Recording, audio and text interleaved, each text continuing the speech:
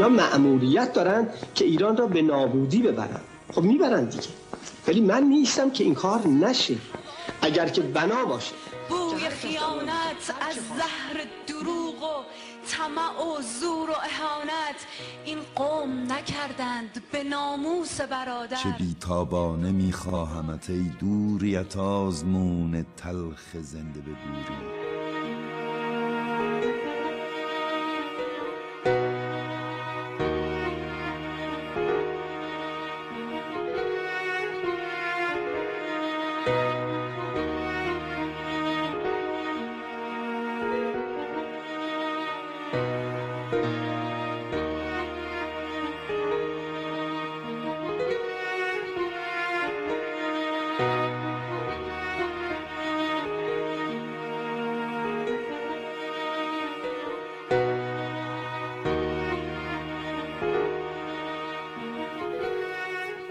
میهن یک قطره آب، یک شبنم نشسته به روی سحر، یک آه، یک شعر عاشقانه سرشار زندگی است. میهن یک دفتر قدیمی، تصویرهای گم شده در شب، مادر، پدر، برادر، خواهر. میهن صحن عتیق سید نصرالدین و آن چنار خشک غریب است در سایه سار کوچه رندی. بازارچه، آن چارسوی که سوقش خواندیم، یک پنجره با شمع‌های نظری در کوچه قدیمی ورزشگاه. بر قامت سینما فلور در کوچه قدیمی میهن، آن بوسه های دزدکی از نور است که از پشت شب هنوز وقتی به یاد من میریزد قلبم گنجشک میشود.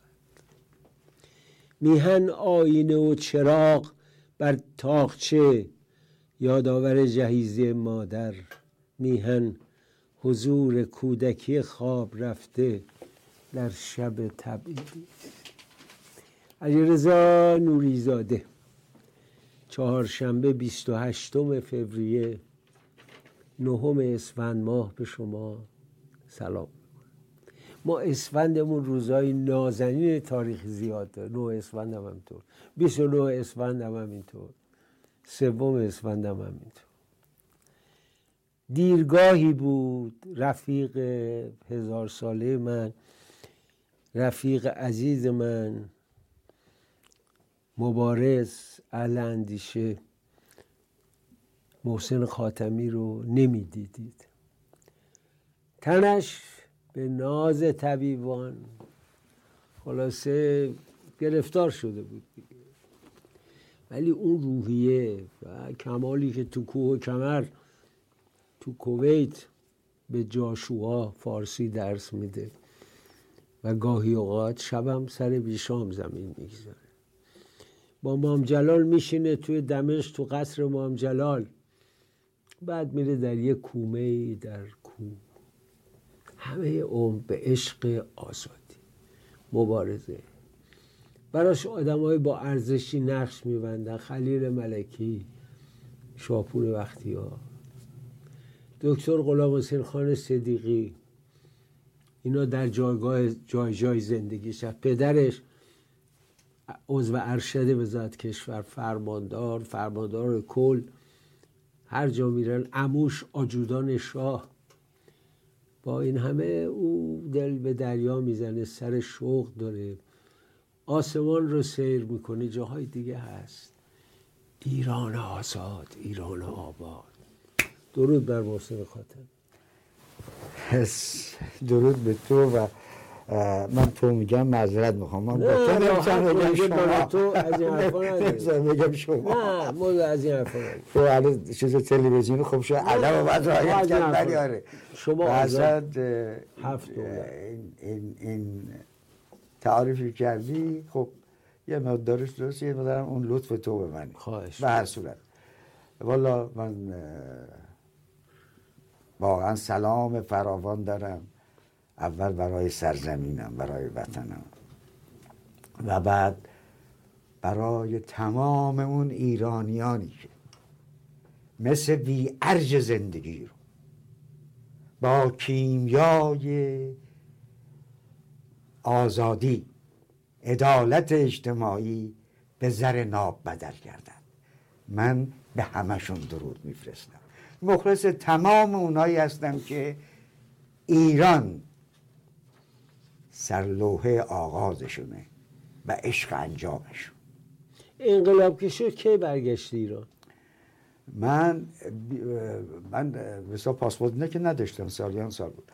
رفتم کل و کنسولیت بن، اون موقع بن چیز بود، بن بود. رفتم اونجا که پاسپورتمو بهتم پاسپورت ندادن، یه لسه پاس دادن و یارو هم رئیس ساواک خوب عمومم میشناخته، میگفت من فحاشی میکردم، عصبانی شدم. اون هم میگفت آقای خاتمی این حرفا هستن از شما بعید. میگفتم آخه به تو چه مربوطه، من لاتم. ولی باز اون با یک خونسردی. خلاصه تا روز 26 که شاه رفت به من ندادن. روزی که اعلام شد شاه امروز رفت، بلافاصله زنگ زدن دفتر کنفدراسیون که فلانی بیاید و لسه پاس شما حاضره. یعنی من شاه 25 رفتم، 26 اومدم ایران. همون صبح اومدم ایران. رسیدی ایران؟ رسیدم ایران. رفتی خانواده رو؟ نه، بابا اومده بود فرودگاه و بعد یادش بخیر پیرمرد بغلش کردم و گفتم پیرمرد، همینجوری گفتم پیرمرد دیدی ما اومدیم. یه نگاهی کرد گفت جوون داغین، آخون تا خر رو نکشه از خر پیاده نمیشه.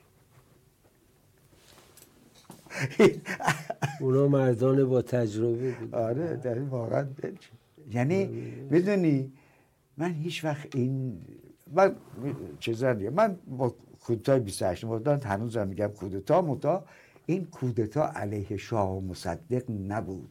این علیه اون 12 سالی بود که تو ایران داشت شکوفا میشد. ببین این همه شلوغی شد، ایران تجزیه نشد. بله. ایران جدا، آذربایجان نشد. وقتی که روسا اومدن و مثلا مردم رو وادار کردن روسا رژه برن، مردم شروع کردن سرود چو ایران نباشد تن من مباد. یعنی ایران این کشور شده بود. شخصیت‌های بارز سیاسی اینا توش بودن و نوع دموکراسی. محمد رضا شاهی که بهش میگفتن شاه جوانبخت در چیز بود، مصدق سلطنه‌ای بود، قوام سلطنه‌ای بود، اینا مملکت داره میکردن. خلیل ملکی ها توش بودن. شعر شکوفا شد، تئاتر شکوفا شد، نفع. این خطرناک بود. یعنی چی؟ یعنی مملکتی بشه که شاه توش حکومت بکنه، سلطنت بکنه، دولت مردان مملکت اداره بکنن. خب این اصلا سرنوشت نفت، سرنوشت شاهرهای دریایی، سرنوشت ایرانی که موقعیت استراتژیک داره. این به کجا؟ این تمام منافع شرق و غرب رو، کمان که تو میبینی طلاها رو اصطلاحی به مصدقی که در افلاس کامل بود نمیده، به زاهدی میده. یعنی چی؟ یعنی این توطئه واقعا میگم تمام عیار شرق و غرب علیه مملکتی بود که داشت به طور سریع رشد میکرد. و فکر کن یعنی دانمارک بشه ایران، سوئیس سوئد بشه، پادشاه سلطنت میکنه، دولت مردان متخصصین مملکت اداره میکنن. نه، کودتای 28 مرداد کردن و واقعا هر چی که امروز میکشیم تتمه اون دوران. یعنی دورانی بود که میساخت. ببین مصدق آقا شاه 10 دفعه زیر بار نمیره مصدق رو عزل کنه اصلا با وجود که با وجود اختیار داره قانونا. ببین اصلا بحث من ایکس و ایگرگ نیست. ببین من فقط میخوام اینو بگم، مصدق شاهکارش منی شدن صنف نبود. این بود که وقتی حاکمیت ملی باشه نفتت هم ملی میشه، منافع ملی درست. از این میترسیدن. صنعت نفت خب صنعت نفت یه چیز بود، ولی مردم داشتن طعم حاکمیت ملی و نه حاکمیت نظام، حاکمیت ملی و منافع نظام و مسائل نظام رو تجربه میکردن، مزمزه میکردن که این مزه رو به درشون تلخ کردن. و اومد و دیدیم چی شد دیگه. انگلیس از اون طرف بیرون رفت، آمریکا وارد شد، منتها انگلیس رفت به جایگاه اصلیش، حوزه ها، علمای اعلام. و بعد دیدیم اون چی که اومد رسیدی ایران. حالا میخوام اینا مهمه که سریع بریم چون یه سری حرفای دیگه هم دارم. یه مقدار به نظر من تو این کتابایی که نوشته میشه آدمایی مثل تو صورت مشوهی رو ازشون ارائه میکنن، نه صورت درستی رو. حالا منی که به تو نزدیکم میدونم چه خبره، ولی اونی که تو رو نمیشناسی ممکنه ایجاد شبهه براش بکنه که تو 5 سال زیر اعدام بودی، مقاومت کردی، حالا رسیدی ایران، بعد رفتی خانواده رو دیدی، بعضی دوستا رو دیدی، کی به فکر کار سیاسی افتاد؟ دیدی اوضاع خرابه باید شروع بکنی؟ نه اصلا من در رابطه با سازمان انقلابی اومدم ایران. یکی از کادرای قدیمی سازمان انقلاب، کویت هم با همه اینجا که بودم متعذب بودم، یعنی آدم ساده نبودم. اومدم دقیقا در همون روز اومدم غروبش با بچه ها وصل شدم، صبح رسیدم تهران، غروبش با بچه ها وصل شدم. عطا کشکولی بود، یادش بخیر، واقعا زنده یاد عطا بخیر. با اونو بعد دیگه چقدر آدم شریفی بود. هر دوتاشون متا ایرج یه جور دیگه بود، عطا واقعا اون حالت خانی رم داشت. نه خانی نداشت، خیلی نه خانه بد منفی نمیگم، چیز بود، یعنی خادم بود، یعنی تو میدیدیش مجذوب عطا میشدی یا چیز یا زنده یاد. ایرج میگم ایرج چیزتر بود، خب جوانتر هم بود از چیز از عطا. خصوص صفایی هم یکی از اون تیپایی بود که خب پسرخاله ارتشاد نصیری بود دیگه، اونم سمنانی و اونم پسر صفاوران که سمنانی. بعد اینا که شاه وقتی که اینو کشته، یعنی زیر شکنجه کشته شده، گفته بود که آقا چرا اینا رو کشتید؟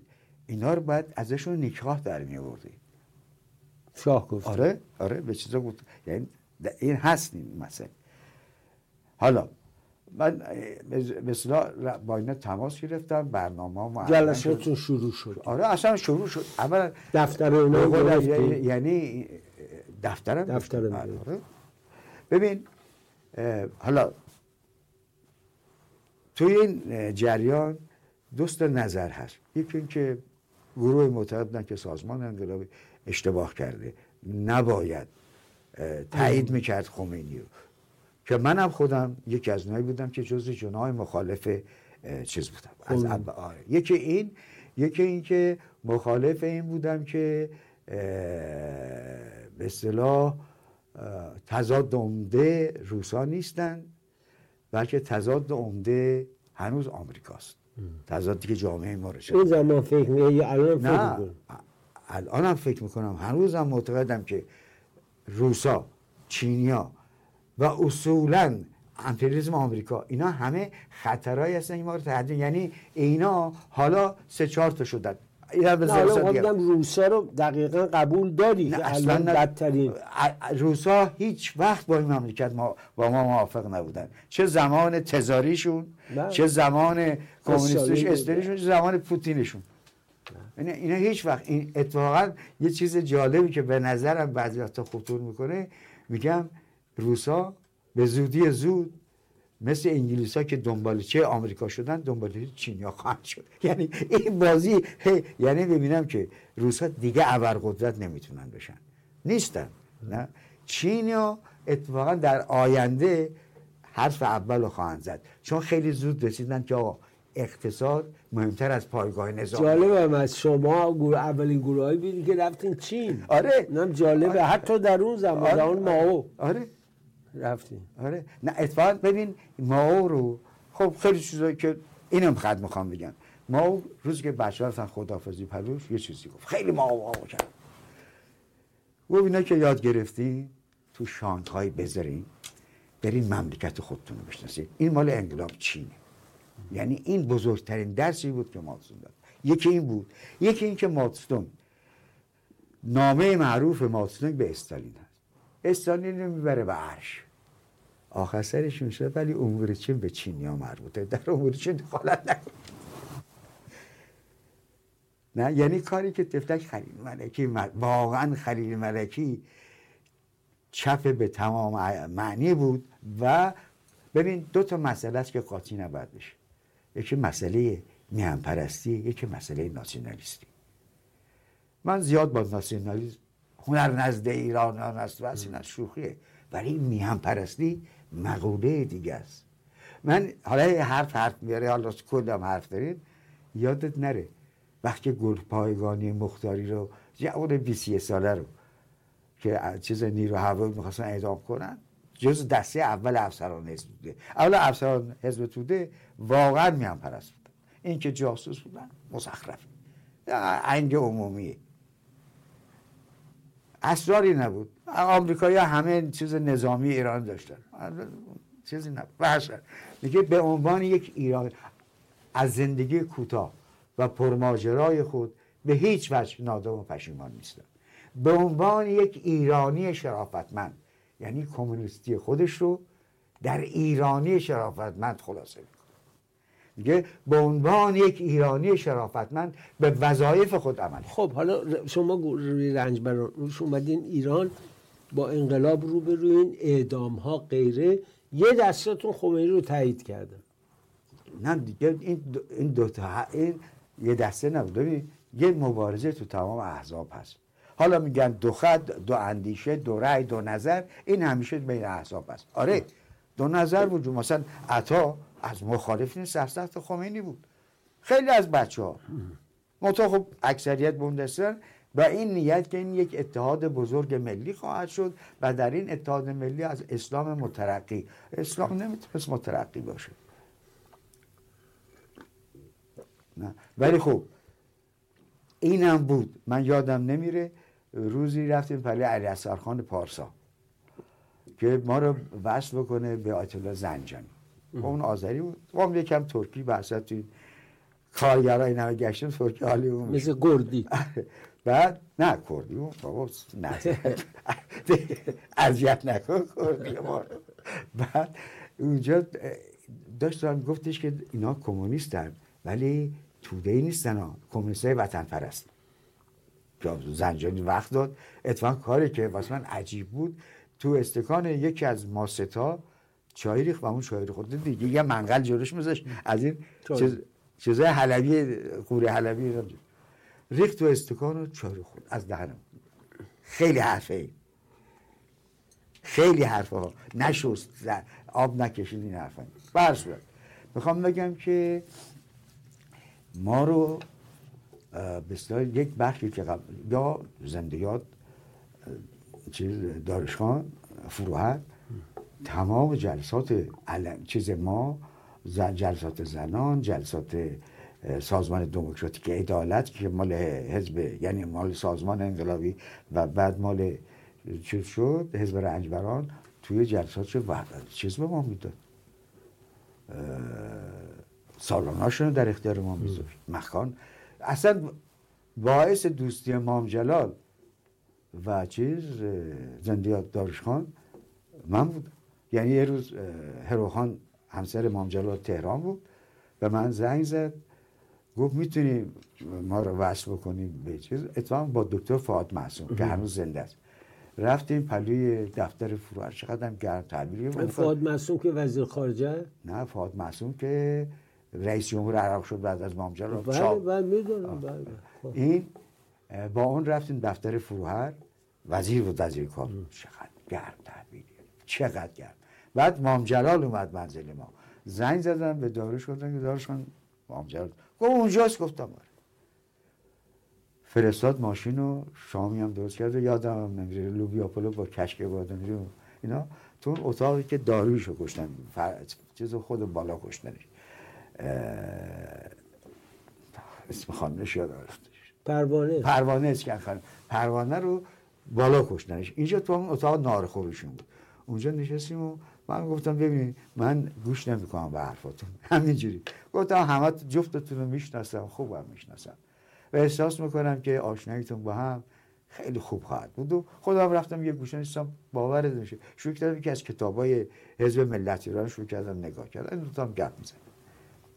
یعنی ما رو به عنوان کمونیستای مدرن و اتفاقا خط سیاه که میگفتن مسئله میهن پرستیشون و این که میهن پرستی به این مفهوم که آقا دستور از خارج نگیرید، همون چیزی که نظریه که ویژن جزنی داشت، همون نظریه که خلیل ملکی داشت که آقا مستقل باشه. خب این بود. وقت چون میخوام همه رو صحبتشو بکنیم برسیم به اون قسمت دیگه، بعد چجوری شد سراغتون اومدن؟ ما رو گرفتن؟ بله. خب ما وقتی که از ببین از یعنی بعد از 30 خرداد، نه از 39 از سال 58 به 59 بچه‌ها دیگه حسابی همه کلافه که آقا این حکومت نشد، خب این فلان نشد و شروع شد صحبت‌ها و انتقاد به خود و جریان یه سندی معروف است به اسم سند حسین رشدی که توی اون انتقاد کرده به خودش سر قبول حاکمیت آخونده، ولی از براندازی صحبت نکنه. براندازی از اواخره، یعنی یک پلانوم میذارن تو اون پلانوم که در چندین محله تهران برگزار شد که به این نتیجه رسیدن که این نظام رو کم کم باید. خب آیا شما فکر میکردیم با اون حزب کوچیک میتونیم براندازی کنیم؟ حالا یکی از اشتباهات تاریخی ما ببین که ما همیشه هنوزم چپ دوچارشه، ما شناخت دقیقی از جامعهمون نداریم. هیچ کس نداره، هیچ گروهی از چپش بگیر تا سلطنت طلبش بگیر تا مشروخاتش بگیر تا رضا پهلوی بگیر تا خانم فلان تا بسیار، ما این جامعه رو هنوز نشناختیم. این جامعه رو شهابی شناخته، رضا شهابی که زندانه. این آدم در عین تیز بودن چپش تو دیدی یک کلمه که بتونه با اوضاع بخونه بزنه؟ نه نخونه بزنه؟ نه. با چه شعارهایی شروع کردن؟ با چه حرفایی شروع کردن؟ ما آخه اون زمان که نیک‌ها رو تو فرستادی بره ایران واسه تجزیه تحلیل بکنه اوضاع چه خبره، راهپیمایی نیک‌ها اینا 8 ماه طول کشیده بود. تمام کوههای تالش و شمال اینا رو رفتن با دهاتی‌ها صحبت کردن که نوشتن اصلا این جامعه توان مبارزه مسلحانه نداره. خب ما چیکار کردیم؟ اشتباه کردیم. بعدش نوشتیم خلق‌های ایران برای پیروزی نهایی انقلاب مسلح شد که البته بعدم تصحیح کردیم، بعد از یه مدتی شعار استاپ کرد. یعنی شناخت اولین شرط هر کاریه. ما این شناخت نداریم، هنوزم نداریم. ببین هنوزم که انقدر شناخت نداریم که بعد از 40 سال خارج نشینی 5 نفر که با هم میشن روز ششم انشاب شروع میشه. عجیبه. یعنی علتش عدم شناختشه. این دوره در واقع به اعتقاد من دوره عجیبی است. اون وقت چجوری اومدن سراغ؟ خب ما کار حزبی میکردیم. خب یعنی علنی بودیم مثل مجاهدین که 30 خرداد همه رو میشناختن. ببین مجاهدین بخش علنیشون بخش مخفیشون که خیلی مخزون نفوذی تمام اون همه نفوذی داشتن. ما علنی بودیم متاسفانه. یه بخش کوچیک مخفی هم داشتیم که عباس برخوردار برادر حاج آقا برخوردار یا برادرزادش که میلیاردر، این اصلا باید میدیدی زندگیش چجور در خدمت که بازجوی برگشت یه دفعه اونجا گفتش که آخه حرفم این مرد به این خوشگلی خوشتیپی این همه پول آخه چیکار کرد که یه خانه میره اونجا اونم تو باز نیست. گفت شما نمیفهمین این چیزا رو. به بازجوی گفت شما این چیزا رو نمیفهمین. چرا؟ میگم یعنی این تیپا خب اینا بودن، همه بودن، یعنی علنی بودیم ما خلاصی. بعد امام جلال یه شب من از دفتر اومدم منزل، از دفتر رنجبر اومدم منزل، خانم همسر سابقم گفتش که یه آقایی زنگ زد گفت من ابو شلالم، لهجه هم داشت صحبت میکرد، نکنه میخوان بگیرن. این اوائل سال چیز بود، سال 60 اوائل 60 مثل که اول اردیبهشت بود یا آخرای فروردین، اینا رو دقیق بذار. گفتم ابو شلال گفتم خب اگه می‌خواستن منو بگیرن جلو دفتر در اومدم، چرا به تو زنگ بعدم گفتن که نرن بیرون تا من مجددا زنگ بزنم. هی فکر کردم، بعد دیدم که ابو شلال به عربی یعنی آبشار. بله. بعد خب آبشار بافل، پسر امام جلالم، بافلم خورده یعنی بله. آبشار. گفتم من ابو شلالم، منظورش اینه که من مام جلالم دارم زنگ میزنم. گفتم احتمالاً مام جلال که بعد از چند دقیقه خودش زنگ زد و خب شب پاشو بیا اینجا که من مام جلال تهران بود. آره اومده بود، اصله از شیلی رسیده بود پلشون، چند بار اینا توقیف کردن، زندگیات فلاحی آزاد کردن داد که ببرن بالا. بعد و رفتیم اونجا شروع کردیم صحبت کردن این حرفا و اینا. گفتش که اطلاع دقیق دارم که به زودی کودتا خواهد شد. کودتا خواهد شد. تو همین لحظه باز چیز اومد اونجا، دکتر فعال اومد اونجا. خب گفتش که مام جلال الان پریر سفیر صوفیه بودن، گفت اینا میخوان علیه بریست کودتا بکنن و کار میکنن. مام جلال من گفت کاکا همین الان میری با خانم تو اینا میرین یه جا.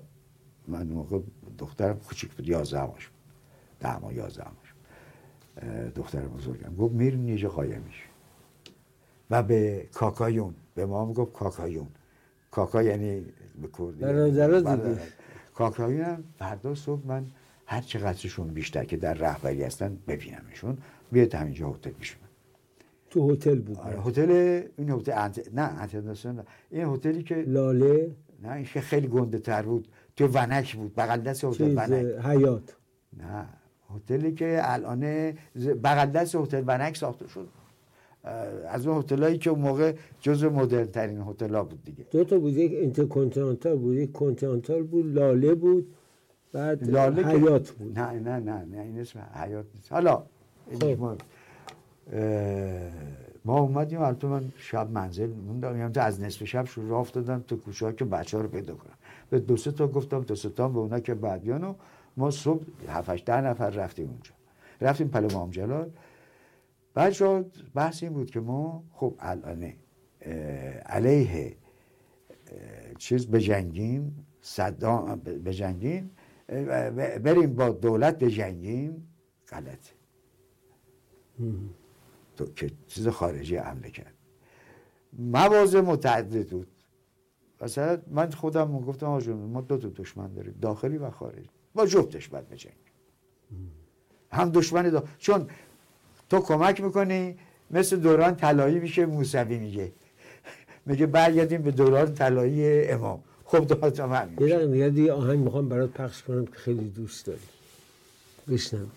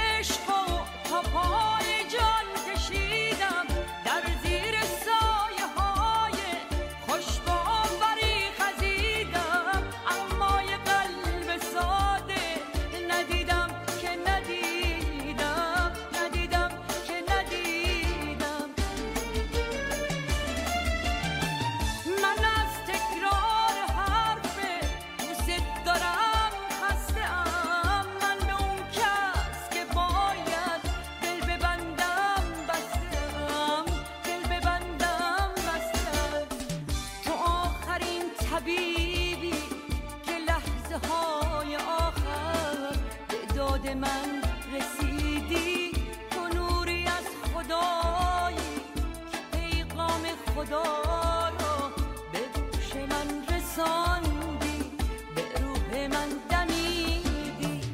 زیباترین بهاری، پایان انتظاری برای من تنها، تو یک حریم امنی، تو بهترین دوایی برای خستگی هم، برای خستگی هم.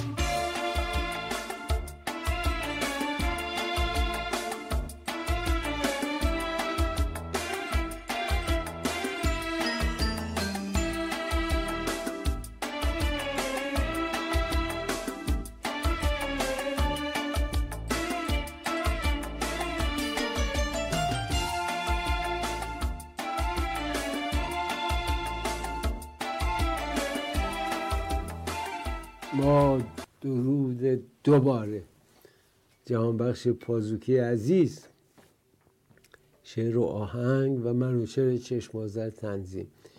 جهانبخش جز معدود آهنگسازایی بود که شعرها هم خودش ترجیح میداد خودش بگه، نه اینکه شاعران دیگه گاهی اوقات خودش دوست داشت بگه. و دلخسته بود در لس آنجلس، شهری که دوستان ما یکان یکان خالی میشه فضا. میرم به خیلی از تلفن‌ها دیگه زنگ نمیتونم بزنم. خب محسن عزیز، حالا قبل از اینکه برگردیم به اون ماجرای خودت، چون اون تیکه زیر مرگو میخوام یه بار باهات صحبت کنم، چون اون باعث شد تو چنین روحیه‌ای پیدا کنی. ناراحت شدی، مریض شدی، چیکار کردی، به کجا رسیدی؟ باورت نمیشه علیرضا. ببین من یه پولیپی اومد و یه شب من رفته بودم منزل، یه خونریزی شدید پیدا کردم. یادم این توی سپتامبر هم نشده بودم، توی قبل از مثلا 80 سال من خود دیگه رفتم تو 81 سالگی. ما رو بردن بیمارستان، گفتن خونریزی شدید و 7 کیسه خون به ما تزریق کردند و یه هفته هم بیمارستان بودیم و بعد گفتن که سلامتی، عکس انداختن وار منزل. ما اومدیم منزل. بعد از چند روز دیدیم یه نامه از بیمارستان هیلینگدون اومده که پاشو با یه همراه بیا اینجا. من نگاه کردم دیدم نه برنامه اندوسکوپی نه کولونوسکوپی، همراه واسه چی؟ همه بلند شدیم بی همراه رفتیم اونجا و خانم دیدم داره شروع میکنه قصه مرگ مادر بزرگ که گربه آمد رفت گنجشگر بگیره، افتاد پا شکست، مادر بزرگ مرد. گفتم به من بگو که چمه؟ گفت ما سرطان داریم. گفتم ها چرا؟ گفت همراه بیارم. گفت آخه بعضیا بهشون شوک وارد میشه، بعضیا بهشون جیغ میزنن اینا. گفتم نه والله من 5 سال زیر حکم اعدام بودم، هر روز صبح ساک و بسی که بیام ببرن. حالا زنده موندم، خیلی چیزا رو دیدم، خیلی لذات‌ها رو دیدم و الانم در بهترین شرایط روحی هستم. گفت چطور؟ گفتم اولا عاشقم، یک نوه دارم، بچه هم هستن سلامتن. این یه طرف سرزمینم در اوج مبارزه است، آگاهی مردم در اوج. بعد از 80 سال دیگه آدم اینجوری از بندره کی بره؟ یعنی اگرم قرار بشه میریم ایران. نه من منظورم واقعا نیست، انقدر خوشبینم، یعنی هم واسه موندن آماده هستم هم واسه رفتن. و به قول شاعر میگه مرگ اگر مرد است رو نزد من آب، تا در آغوشش بگیرم تنگ تنگ. من از او عمری ستانم جاودان، اوز من دلقی ستاند رنگ رنگ. علیرضا زندگی کردم، اوج داشتم، حضیض داشتم، مبارزه کردم، زندان رفتم، جوونی کردم، قمارخونه رفتم، نمیدونم عرق خوری کردم، یعنی زندگی کردم. زندگی به مفهوم واقعی. شب کافه مانژه یادم نمیره، عبدالحسین زیا ظریفی بود، پاک نژاد بود، همه شبای جمعه شب عرق خوری بود. طرفم خیلی وارد بود کافه مانژه، یه عکس مصدر رو گذاشته بود اونجا، مشتری جمع میکرد. نه اینجا بود. بعد تک و تک بچه ها رفتن، بچه ها واقعا اعدام شدن. نه تو من عکس جنازه چیز رو دیدم، خسرو صفایی رو دیدم، بچه دون دونه رفتن، ما هنوز موندیم دیگه. بعدم جوان 14 ساله نیستم، 81 سالمه. پدر تو 49 سالش بود رفت، پدر من 69 سالش بود، عموم تفدا یکی 65 سالش بود، برادر من 19 سالش بود شد، برادر تو جوان. ببین از دنیا طلبکار نیستم، از مرگ طبیعی خوشم نمیاد، خوشم میاد این شکوه و عظمتی که داره تو مملکتم میگذره و این واقعا اباحت مبارزات مردم رو تو لمس میکنی که آقا ثمرات اون ثمرات اون شلاق و کابلی که خوردی داره در میاد، پس تو هم تو این جنبش سهم داشتی. همین به من قوت قلب میده. بعدم عزیز جان یک قصه میخونم، تمومش کردم، به نام سقوط، یه رمان روایت. یه آدمی است که قلبش رو عوض کردن، تو رخخواب خوابیده، مصادف با زن زندگی آزادی است، فکر میکنه ممکنه این قلب مال یه دختری باشه که اینا کشتنش، قلبش رو در بودن فروختن. تصورات این با جوونیش که چریک بوده، بعد مبارز شده. من اینو همینجوری میخوندم، به نوعی یاد تو بودم که تو اگر تصویر زندگیشو بخوای بذاری چه بالا و پایینایی داره. این یه جمله رو ازت میپرسم، میام به معاصر. در زندان حکم اعدام برای صادر کردن، تموم شد دیگه. تو با چند نفر دیگه؟ خیلی ها بودن زیر حکم. ما بند اعدامی داشتیم. بند اعدامی ها بودن. وقت تو سال چیز اونجا بودی 67 و اون اعدامای آره اونجا بودی؟ آره. نه آخه من بعدش این یادش بخیر علامه سید مرتضی جزایری و سرهنگ خاتمی که البته با مؤتلفه بود از جوانیش. خاتمی با مؤتلفه بود. آره سرهنگ خاتمی با مؤتلفه بود که پدرش هم سرتیپ خاتمی مأمور بود از طرف مصدر رفت شیلاتو. آره اون گرفت پسر اون.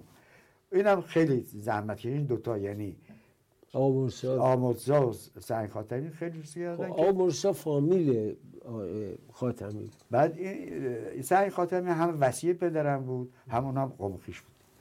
اینا حکم ما شد سال 55 شد به شهریور 65 شد ابد. حکم اعدام شد بعد تبدیل شد به ابد. بعد اونجا بودیم و اعدام میکردن، یعنی واقعا صبح سر سفره انقدر بودی، ظهر انقدر بودی، شب انقدر، یعنی رسیده بود به جایی که همه میگفتن که کاش که نفر بعدی من باشه. محسن همه جوره با هم بودین یا شما چپا جدا بودین؟ نه ما بندمون اسمش بود ائمة الکفر. اصلا چند تا از امرای ارتش بودن. نه مجاهدتمون نبود. ملیگرا داشتیم، توده‌ای داشتیم، کیانوری، نه اصلا ما همه با هم بند. بابک زهرایی مثلا یه مدت هم کیانوری با شما بود. آره با اصلا میخندید. تبری هم احسان. نه تبری جای دیگه بود. کیانوری بود، پرهرمزان بود، ماژور هدایت خان خاتمی که افسر. واقعا تصور منو راجع به سازمان افسری بوده، من همیشه معتقد بودم که سازمان افسری توده خیلی سالم بوده، واقعا هم سالم بوده، ولی اینو که دیدم بیشتر اعتقادم شد. یعنی بیشتر شدی؟ معتقد شدم. آدم حسابی بود. خیلی ها شد. خود کیانوری چطوری؟ خود کیانوری خب دیگه کیانوری بود دیگه، یعنی خب حالا بذار برگردم سر همین خاطراتی که تو ننوشتی و من تأسف میخورم که باید مینوشتی. بارها هم بهت گفتم حتی یه ضبط صوت بگیری توش بگی من حاضرم ادیت کنم و بنویسم. این کتابی آقای مرتضوی در آورد، اشاراتی به اون آقای باقر مرتضوی، اشاراتی به اون دوران و به اون چیزا. وقتی با رفقای دیگه با دوستان دیگه حرف میزنم قد و هیکل تو خیلی بزرگتر از اون که تو این کتاب هست. چرا؟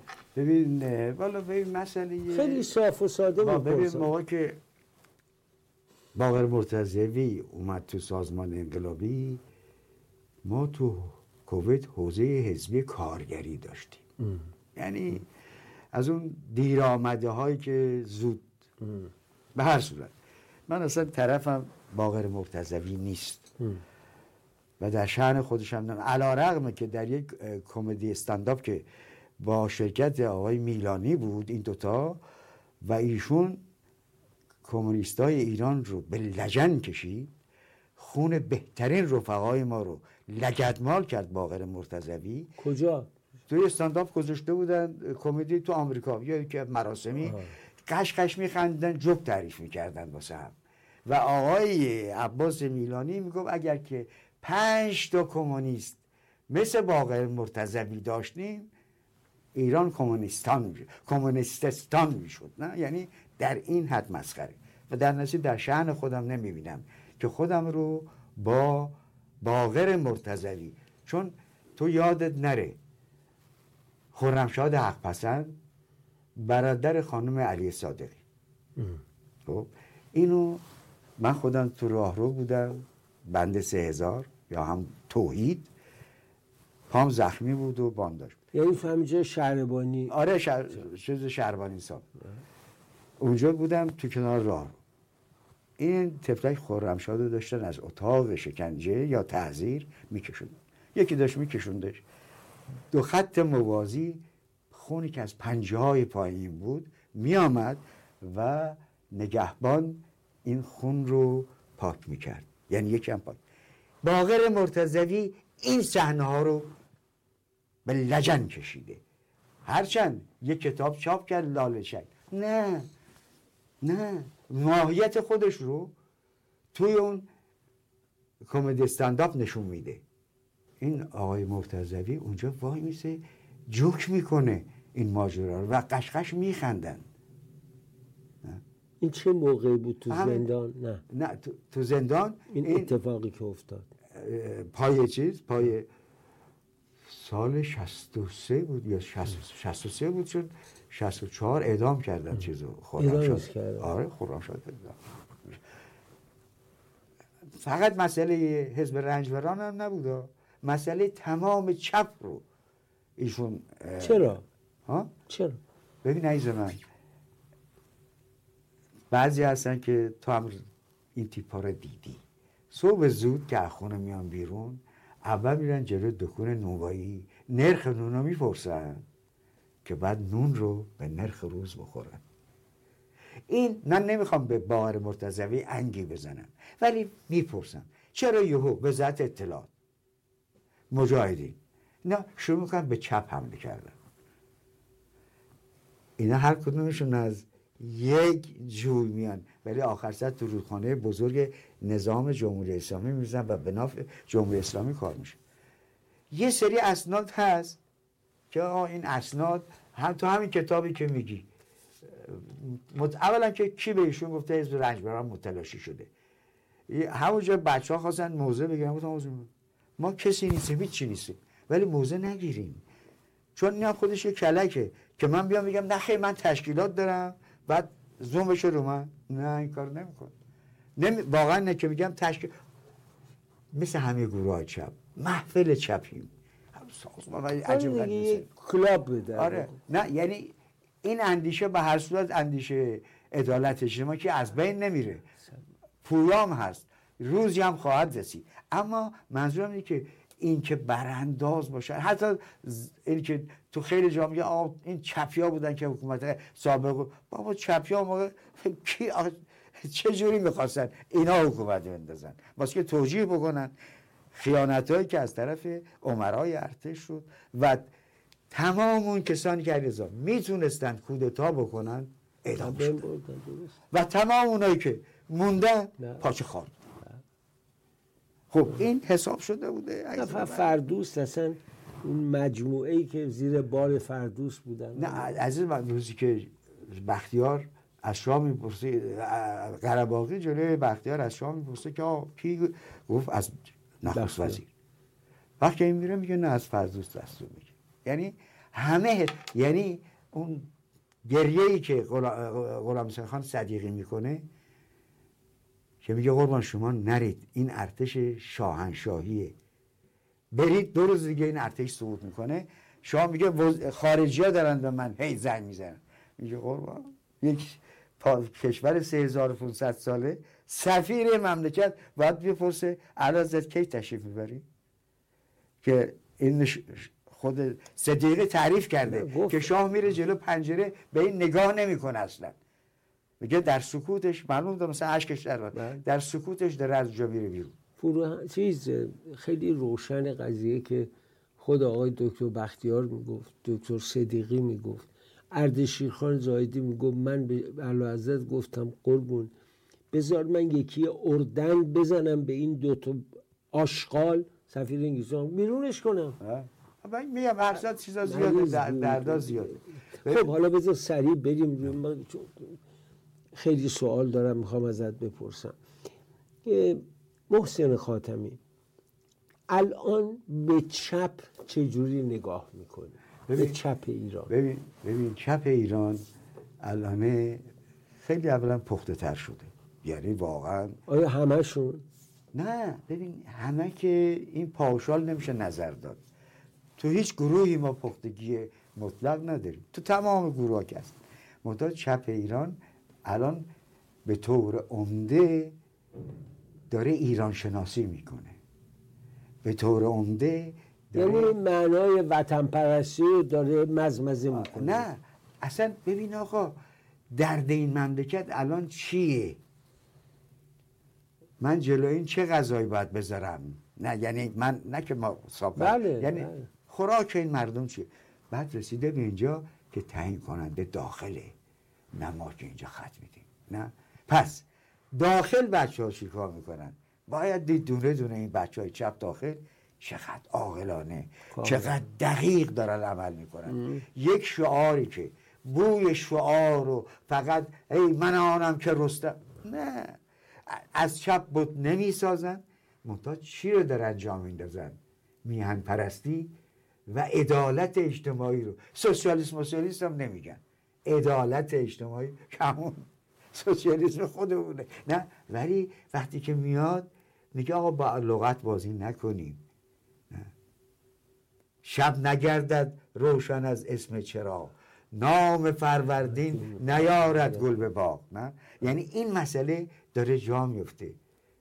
کاری که سازمان انقلابی واقعا ایامی که من کویت بودم و کارگر بودم دانشکده بود واسه من، کاری که سازمان انقلابی کرد بچه ها رو سواد یاد داد. شبای جمعه من باید میشستم اول دعای آجیل مشکل گشا میخوندم و کردم این کارو حکم بازی میکردم که بچه ها رو جمع بکنم. و بعد به تدریج کتاب های صمد بهرنگی اومد جای دعای شب جمعه. نه یعنی سواد آموزی، فرهنگ و بالا بردن، یعنی این کارهایی است که وظیفه یک چپه، نه شعار دادن. یعنی تو بیای مثلا تو این جنبش شرکت نکنه چون این جنبش چپی نیست. بابا اگه چپ میخواد سربازگیری بکنه از همین جنبش‌های مردمی باید سرباز از کره ما میخوای بیاری؟ الان یه نکته هم هست که دلم میخواست اینو یه جا مطرح بکنم، چگونگی دستگیری خودم. آره. ما شب صبح زود رفتیم، من 2 دفعه یعنی بعد از دیدن مام جلال که به ما رفتیم بالا، دسته اول 4 نفر رفتیم بالا.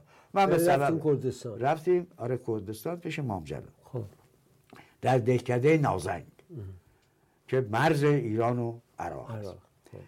بعد از اون ما تو قسمت ایرانش خونمون بود، مام جلال تو قسمت عراقش. مام جلال خیلی سیاسی بود، دقیق سیاسی کار بود واقعا.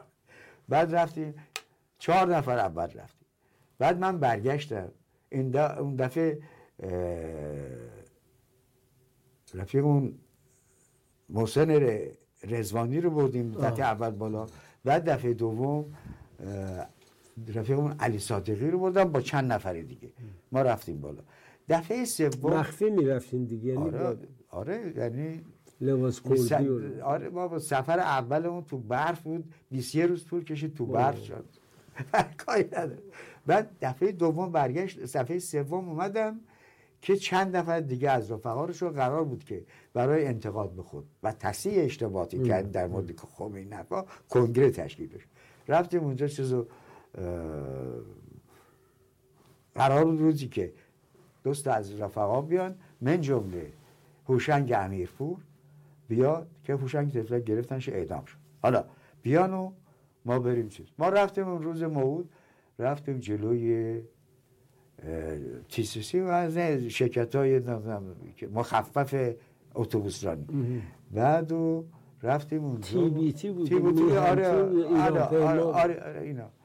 رفتیم اونجا دیدیم طرف مربوطه نیامد.